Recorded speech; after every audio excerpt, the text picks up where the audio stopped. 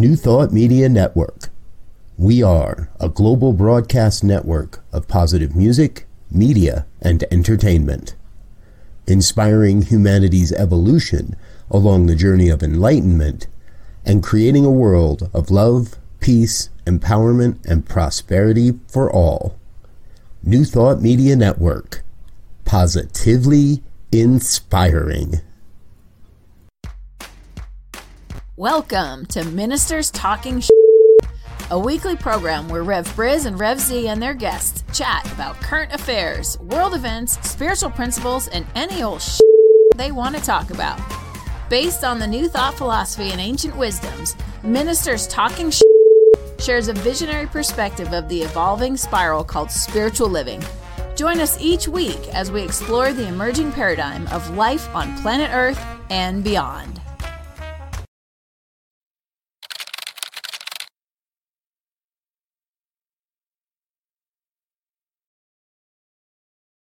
And hello again, dear ones. Reverend Robert with you over here. Rev Z right here. And this is Ministers Talking Shit. That means it is a Friday morning here on the New Thought Media Network. I am here in our $1 million news studio because, hey, there is so much going on and we've got so much to cover today that I'm pretty sure we're not going to get to all of it.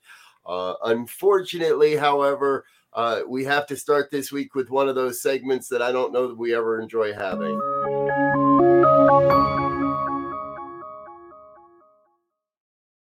Yes, it's time for our In Living Memory segment, In Loving Memory segment, excuse me. If you haven't heard the news, Tina Turner made her transition to the greater dimensions of livingness yesterday at the age of 83. She was living in Europe and was battling various long existing illnesses. It's one of those things, Z, when a pop icon goes, the whole world knows about it. She made an impact everywhere she went. Yeah, and when you look at her body of work, as they say, her life in terms of where she came from and the turbulent relationship we had with Ike Turner and overcoming that and her spiritual practices. She was a practicing Buddhist for a long time. I'm sure she continued that practice. It becomes an inspiration to look at an individual, especially a woman, and even more so a Black woman, to overcome a lot of the stuff that society puts on people, to see her rise and be an icon and a motivation for women and men across the country, across the globe, really. Yeah, exactly. And later in life, she partnered with two other women, put out a great album called Beyond. If you've never heard of it, folks, it's Buddhist chants and Buddhist prayers put to music. It's incredibly ethereal and inspirational all at the same time. We encourage you to check that out when you get a chance. Yeah. Yeah. And also this week, unfortunately, football legend Jim Brown made his transition as well. That happened earlier in the week. Also, another great Black icon in popular culture, football legend, and parlayed that, if you will, over into acting, and had quite an acting career as well. So. Yeah, and the interesting thing about that, he played football at Syracuse, and even now you got all these guys with all these records.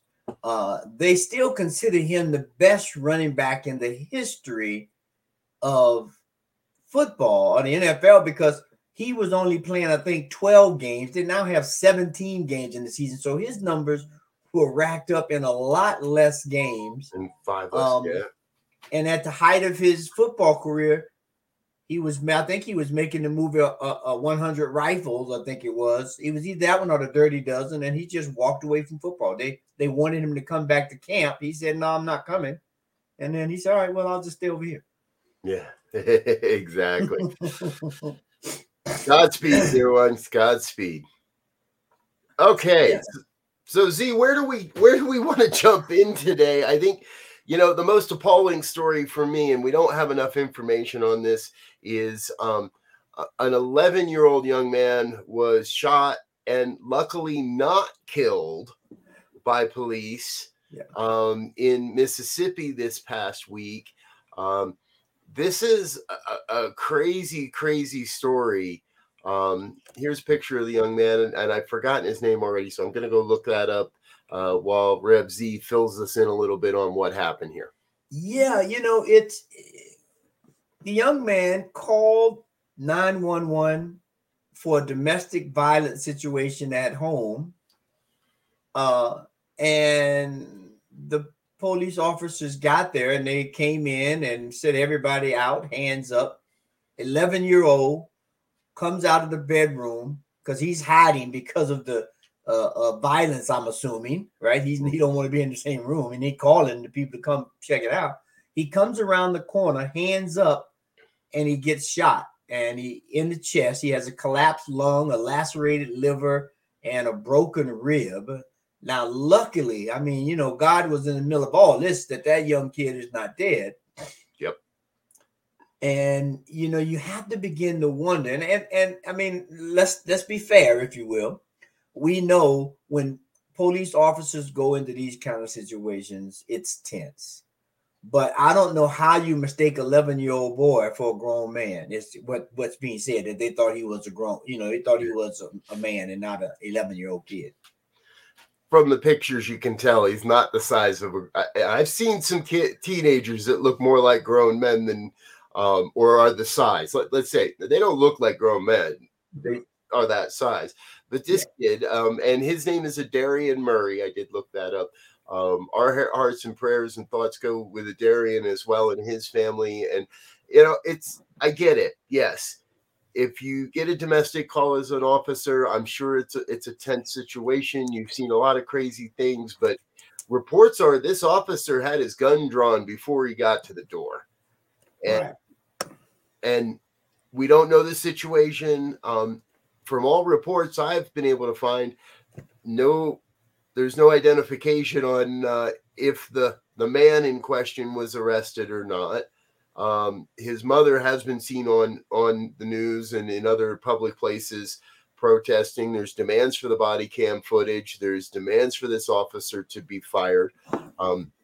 Mississippi police, the police department involved, is not releasing the name or the image of the officer involved. So we don't know if this might be, we can't even do the research. People can't figure out if this might be racially motivated or not. We don't know if it was a white or a black or a black cop of color. There we go. Yeah.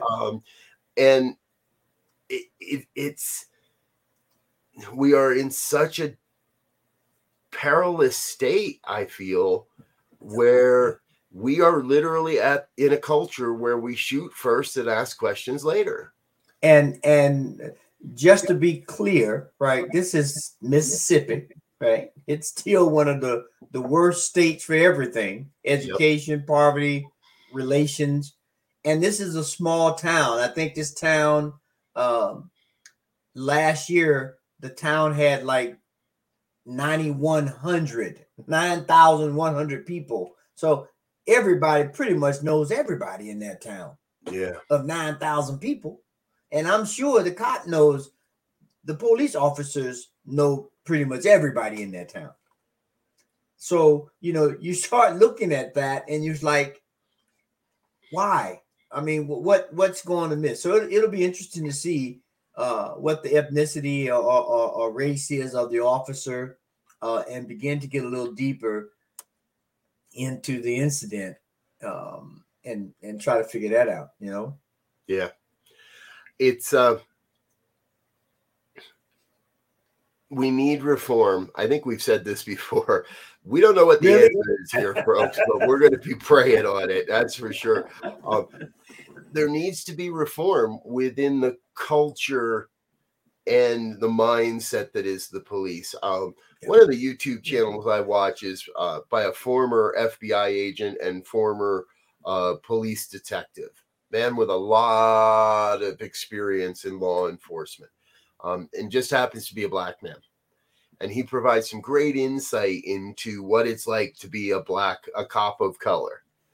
And again, we don't know exactly what's happening in this situation, but what we do know, what this guy teaches us is from day one, police are taught that if you're not a cop, you're a threat. Yeah. Period. Yeah. That every single person out there is a threat. Yeah. That every single person wants to kill the cop. Yeah. And that's not the truth. Right. That is not how it works. And that's not how it's supposed to work. Mm-hmm. So it's not as much the cop's fault. I mean, yeah, he's going to be held responsible, I trust, for his actions if they're outside of the lines of policy and procedure. But we got to get to the people. We got to get to the trainers. We got to get into the police academies and start policing from a more compassionate, more understanding, less immediate. And okay, I get it. If everybody's a threat, it's because everybody's got access to guns. So I'm back on my soapbox. We got to start limiting access to guns. We got to find a way to better regulate the number and the ease of accessibility to weapons, to killing machines. Yeah. It becomes an imperative, one, to do two things.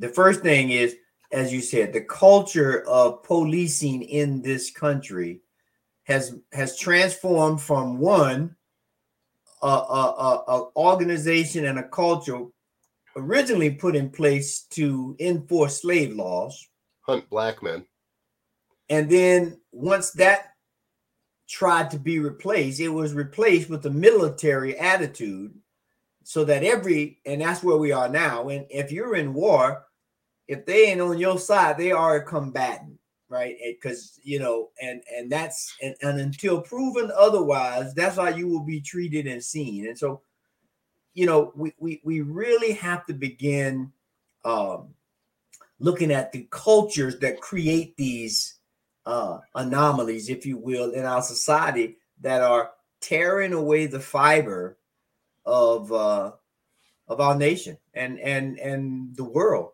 to be quite frank. Yeah.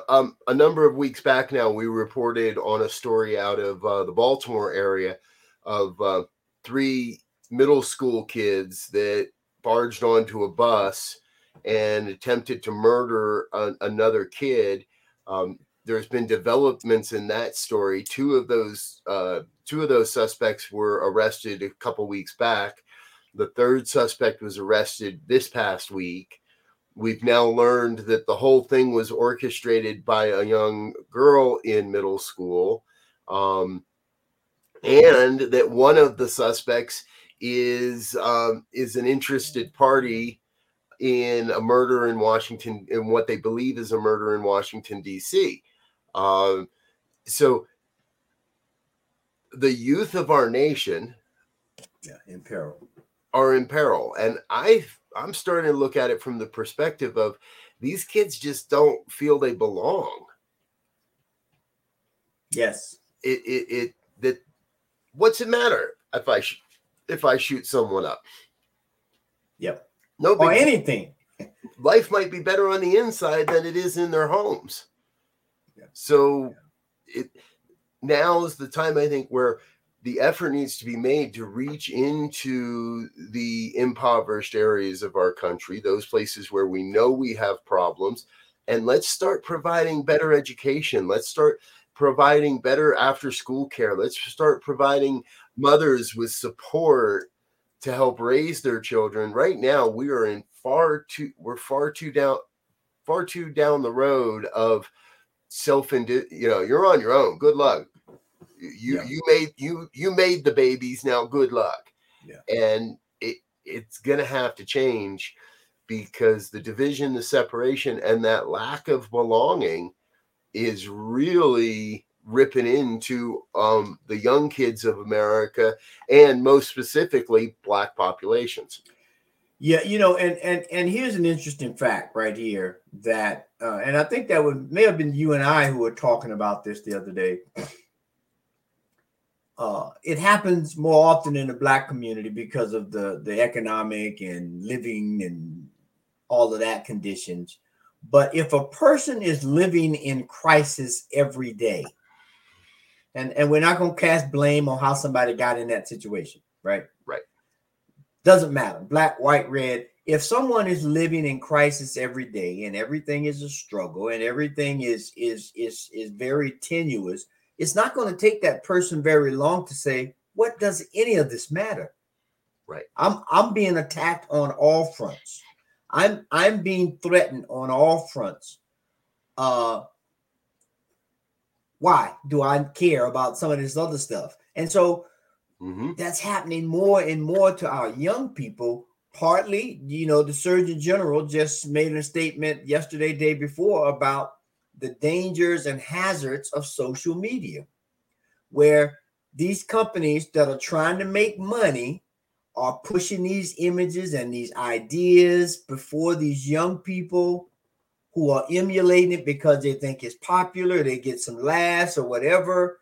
But internally, before they have the ability to reason or to rationalize certain situations to make a valid choice, their mind is being warped, if you will. And so now they got to overcome that. So, and then this is the spiritual principle of oneness. And so now we have not only the adults, right, in peril because they got to deal with it, now the children, and the idea of mental health is very much alive now. But unfortunately, we don't have enough counselors to support the people because, quite frankly, a lot of people that were in those fields before the pandemic got out because they wasn't paying, and then the whole pandemic thing of being connected and it wasn't necessarily working online. Yep. So now we have another situation that we have to deal with by not looking at life holistically and looking at it as one. That's my story, and I'm sticking to it. Yep, exactly. And it's unfortunate that, and especially in America, we draw those distinctions based on color. Yeah. And if I'm trying to think where, what's the whitest city in America? Palm Springs. If this was happening in Palm Springs, there'd be all kinds of mobilization. There'd be all kinds of people giving money to resources, and there'd be all kinds of crazy stuff going on to alleviate the concern. But because these issues are happening in Chicago or Detroit or Baltimore, that's on the other side of the country. I don't have to worry about that so much. Yeah. The good news is there is an avenue to help. There really is, I believe, and that begins with each and every one of us coming to that deeper understanding that we are all one. Yes. No buts. No, well, those black men, they none of any of that. We have to come to a deeper understanding that white men are just as much a threat in this country as black men are.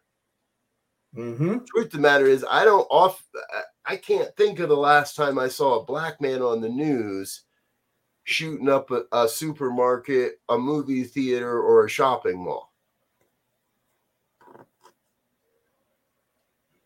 Even the guy that drove into the White House this week. Yeah. He's not exactly white either. So if you haven't heard, folks, a young man, 19, drove a U-Haul van into the gate, into one of the protective barriers around the White House this week, trying to get in. Had a Nazi flag in the cab of the truck, and his name is Sai Varshith Kandula. And I was unable to find any definitive information around his origin, if he is American born, or is here on a visa or visiting or whatever it may be. But we see more violence from every other color than we do from black folk, in my opinion, from my perspective. And that's simply because we have for far too long marginalized that community. And well, let's put it straight up. We have vilified black skin in America. Yeah. Even though we might celebrate Tina Turner. Right. Yeah, right? No doubt. But you know, historically in the black community, the things that have been celebrated are entertainment. So if you're in sports or you're in music or some form of entertainment, there's a lot of media and so forth that pertains to that. But another historic appointment was made historic event was happening this week when President Biden elected or appointed Air Force General Sekou Brown Jr. as the Joint Chiefs of Staffs. He was General Brown was a fighter pilot hero, and so now he's the head of the Joint Chiefs of Staff, and it is now the first time in the history of this country that the Joint Chiefs of Staff and the Secretary of Defense, Lloyd Austin, are two black men running that particular part of the military of this country. Yeah. Now that's a first, and that's something that should be celebrated and held up. We will see what kind of publicity that gets as opposed to the normal entertainment, basketball, sports, or music or acting gets equal time. It'll be interesting. Exactly. You know, I think that's a great, I love the fact that there are still avenues and examples of black exceptionalism. Yeah. Right. It's a very exclusive job. Yes. Not a lot of people make it to, right. It takes grit and determination, and it takes a real work ethic and a loyalty to our armed forces to find yourself even in the running for a position such as this. Mm-hmm. For a black man to do it, it's probably 5 times as hard as a white guy to do it in that culture. So big kudos to C. Jackson Brown. Did you say? I'm sorry. Sekou Brown Jr. Sekou Brown Jr. Congratulations, sir. Thank you for being a model.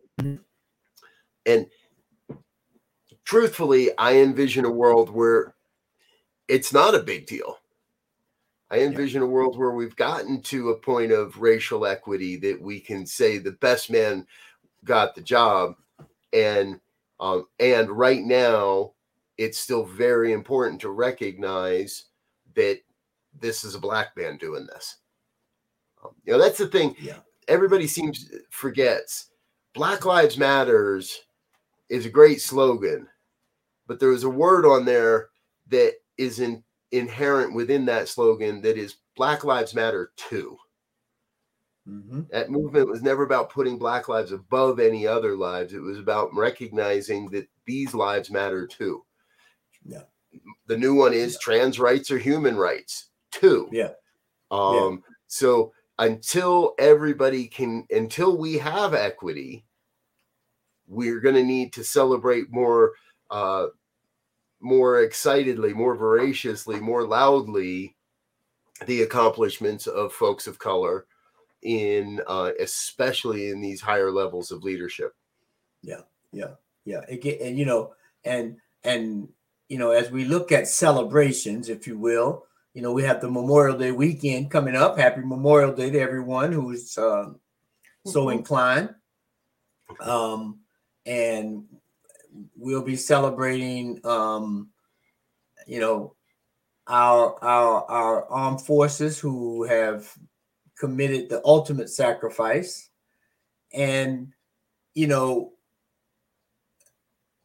the flip side of this for me is as we get ready to go on, begin the summer officially and families take vacations, we got a government we're now what? The day's the 26th. So we got what? 1, 2, 3, 4, 5. We got 5 days before the debt ceiling happens that could cripple this country and cripple the world if we go into recession and can't pay bills.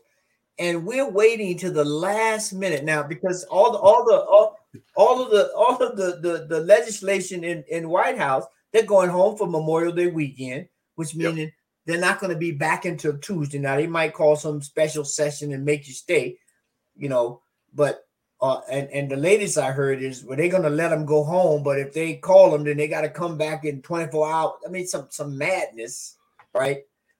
At the busiest travel time in the country so far. I mean, they're saying here in Denver, they're expecting 500,000 people to pass through Denver International Airport this weekend. Yeah. And to me, this is all political bullshit. Yes. What he said. I sat down the other day and I tried to remember when was the first time I heard this whole battle over the debt ceiling. And I don't remember if it was during the George Bush era or if it was during Obama's term or maybe it was even before that. But it seems like these are a bunch of rich white guys.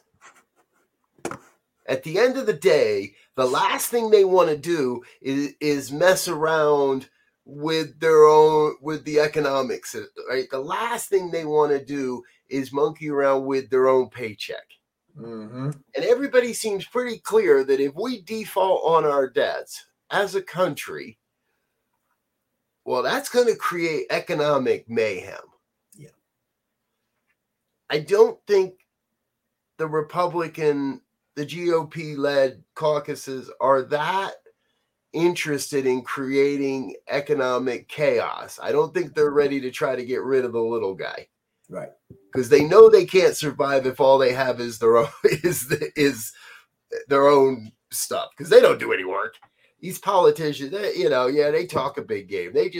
But they mostly travel back and forth and listen to people talk to them. Yeah. Yeah. So I really don't believe anybody has any interest in letting us default. It's become a game of political football. Yeah. One side takes the ball and turns it into a hostage. And we're in power. We got the football. But they always come to an agreement in the 12th hour. They always find a way to raise the ceiling for another 6 months. And I know they do it for 6 months so that they can, right?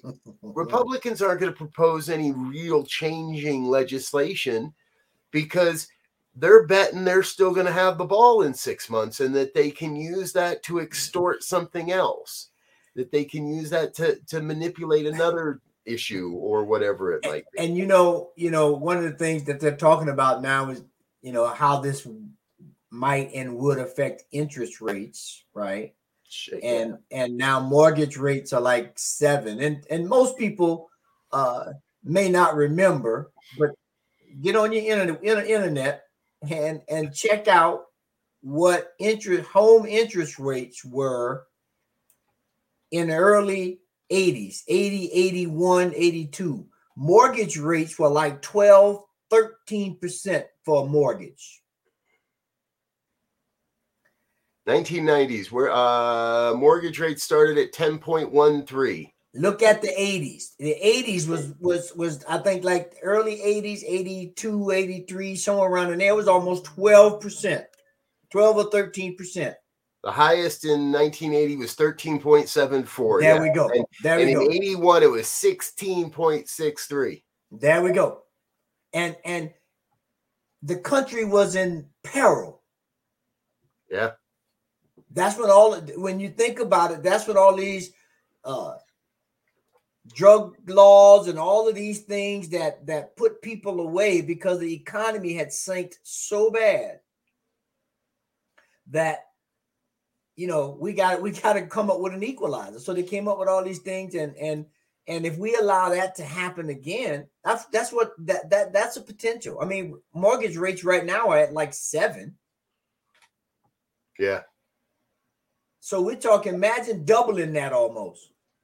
Nobody's going to buy a house, and nobody's going to have a job, and it will be disastrous if we cannot get our head out of our behind and do the right thing by the people who put those guys in office. It's ludicrous.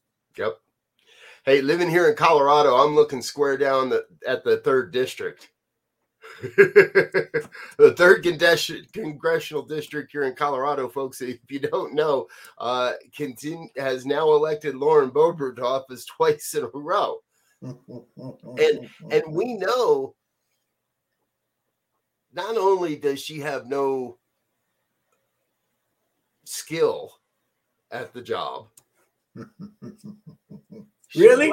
She wasn't interested in politics until somebody helped her realize, Ted Cruz, that she could make a lot of money and become a multimillionaire. And it's become the path of success is now, it would appear, well, get yourself elected at any cost. George Santos was indicted by the Department of Justice on 13 different felony counts, mostly related to money. The guy couldn't rub 2 nickels together, but he gets elected to Congress, and now he's going to have the benefits of that for the rest of his life. Yeah. Right? Yeah. And he says he's going to run regardless to what happens. He's going to have a hard time doing that in Prison Orange. I'm just going to say. It doesn't look good on TV. Campaign ads don't sell when you're behind bars. And here's the thing. We know in this day and age, this whole thing of vetting characters or vetting people who are running to prevent these kinds of things, who was vetting him? Who in New York political party vetted him? Who in the National Republican Party vetted this guy that this was not an anomaly, right? Yeah. And I believe that all of that stuff was overlooked because they were trying to get numbers, right? Yeah. And now it's an embarrassment. And we don't, and I know our time is running short. And I don't even want to go into the embarrassment of DeSantis, the Ron DeSantis, who announced his presidency on Twitter that had like an hour delay and and all kind of madness going on with that. We'll see if that's indicative of his whole campaign. We'll just see. We'll start marking some points and see if that is an indication of how his whole campaign for presidency will go. Well, if you just look at what he's done as governor of Florida, it's nothing but a swamp.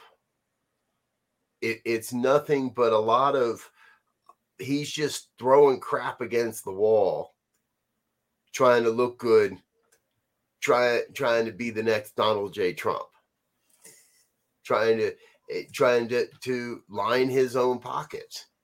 He's not governing Florida. No. He's trying to govern the nation from Florida. He's trying to influence national policy from Florida. And I'm really interested about this because I'm going to be in Florida for 2 weeks in July. I'm giving a couple of talks down there. Actually, I'll be at Center for Spiritual Living Sarasota on the 17th, and then at Unity of Naples on the 23rd of July. And I'm going to be down in Florida, and I'm going to be talking to people because I don't believe the majority of people in Florida believe what Ron DeSantis is pushing. I don't believe the majority of people in the 3rd District of Colorado are pushing what Lauren Boebert's pushing. I don't believe the majority of people in Marjorie Taylor Greene's district down in Georgia there believe what she's pushing. That's another one this week that I always hesitate to bring up Marjorie Taylor Greene because it just gets so ugly and so deep so quick. And she's attacking. She's always on the attack. And earlier this week, George DeSantis from New York was giving an interview on the steps of the Capitol building. And I can't remember his name now, but a black legislator, Democrat, basically from the steps of the Capitol heckled him and called for Democrats to get rid of him, or called for Republicans to get rid of this guy. Called him out. Then the next day, Marjorie Taylor Greene does the same exact thing to the black representative, but when he pushes back a little, she claims that she feels threatened by him. So once again, oh, you're a black man, you must be a threat. You must be violent. You must be aggressive. It's like, no, the guy was standing 50 feet away, heckling Santos, saying, yeah, that's right. You need to get out of here. They need to replace your dumb ass. And that now suddenly he's aggressive. And the next thing you know, he's going to be a problem. And it's become a cult of personality. Yeah. And everybody's got their own cult down there in Washington at this point. All right, let's not say everybody, because there are good people. I look at Ilhan Omar, I look at AOC, I look at Bernie Sanders still, Elizabeth Warren. There's still a lot of good people doing a lot of good work to try to stay away from that fray. Mm-hmm. But you look at the right side of the, if you will, the red side of the aisle, and they all seem to want to rush headlong into the controversy and into the vitriol and into the aggressive language and attacking each other. And if they weren't in charge, it would be laughable. Yeah. But these are the people that are creating the laws that are going to mandate how we behave moving into the future. And that, I think, is something we got to work towards counteracting. Which is why people have to vote. People have to be informed. You hear us say this on this show all the time. Get your information from multiple sources. Do not depend on one source, one news outlet, one magazine, one podcast, one blog. Yep. Get your information, because people are going to cover from their perspective. And so we need people that are better informed, that can ask the critical questions, that are not afraid to get involved, because, some of these laws, they put them in place, they don't go away without a whole lot of turmoil. And we are hiring these individuals to represent us, our districts, our states. And I mean, when you look at Ron DeSantis, he's just passed a bill in Florida where schools that receive public monies cannot participate in any kind of diversity or equity or inclusion program. So if you have a school organization that wants to put on a parade or a march or a debate about diversity, they can't do it if they're getting public funds. Right. This is so we got a governor who's put a law out that prevents people from having conversations and putting on events for us to learn that we are one people, to respect the differences, to understand the differences. And he's passed. Now, if he's done that at the state, what kind of havoc would he bring at a national level? Yeah. And why do we want to find out? I mean, it's just, I don't even know what to say. Exactly. Hey, folks, we understand we might not be the most popular program with the Gen Z or the millennial generation. But if you know somebody in Gen Z or a millennial, give them the website I just dropped into the chat box. It's called Run for Something. They work specifically with millennial and Gen Z folk that want to run for local office, that want to make their first and enter into the game and make their first run. And I want to see more organizations like this, more organizations that are saying, hey, whether you're a Gen Xer like us, or whether you're in Gen Next or whatever it is, now is the time, I believe, for all of us to get involved, whether it's writing a letter or running for an office, running for a local school board. I know this program comes back to this rally cry a lot, but it's what we're going to have to do to make changes to the system, so that, because let's be honest, those black kids in Baltimore, they don't have many options. If they don't have an awful lot of options other than to pick up a gun or to stand out on the street corner. And it takes legislatures, it takes people in political power to say, we want to change that, and we've got the dollars to make it happen. And we've got to tell those people that that's what we want as an American society. Yeah. And when we look at these, these communities, they're food deserts, right? They're meaning that they can't get good nutritional food in their neighborhood, fresh produce. So they're stuck with fast food, and so the health is bad. And these environments and situations were created by these individuals in legislation who started doing the regentrification, pushing people out of neighborhoods that only needed a little bit of effort to fix up. They just redo it. The people that are there can't live there anymore because they can't afford it. And now we got debt ceiling. I mean, it's all connected. And now they're in an even worse situation, worse housing, worse food, worse schools. And then you come up with the pull yourself up by your bootstraps. It's like, well, I don't even have boots. Forget the straps. Give me a boot first, and I might try that idea. Yes, exactly. Let's give some people some boots. I'm with you. Hey, we have completely run out of time at this point, folks. So we want to thank you for being with us. We want to thank you for being a part of the New Thought Media Network family, for tuning into this broadcast and all that we do here on the network. We are continuing to grow. We're making leaps and strides every day in the number of people that are tuning into our programming and our broadcasts. And today we've got that full lineup. Sekou Writes with Be Your Own Heroes up next. Morning prayer at 8:15. The morning sip with Rev Melissa at 8:30. Emma Moreno at 9 o'clock. Spanish language programming at 9:30. Practicing Infinite Possibilities with Lindsay Lineback at 10. The Joy Show at 1 o'clock with Rev B. Always a great time. I'll be back at 5 with the good news, and Reverend Michael's here with the Fireside Chat at 6 o'clock tonight. So please keep coming back. If you'd like to become a part of our financial sponsorship, head on over to the website, ntmedia.org. Click on that donate button. Share a little bit of your financial good with the network. It goes a long, long way to ensuring we can keep moving this message. We can keep sharing this most powerful message of positivity out into the world. We know that these are all human problems, and we know there is a divine solution to every one of them. However, we don't find the solution by just sitting around waiting for it to show up.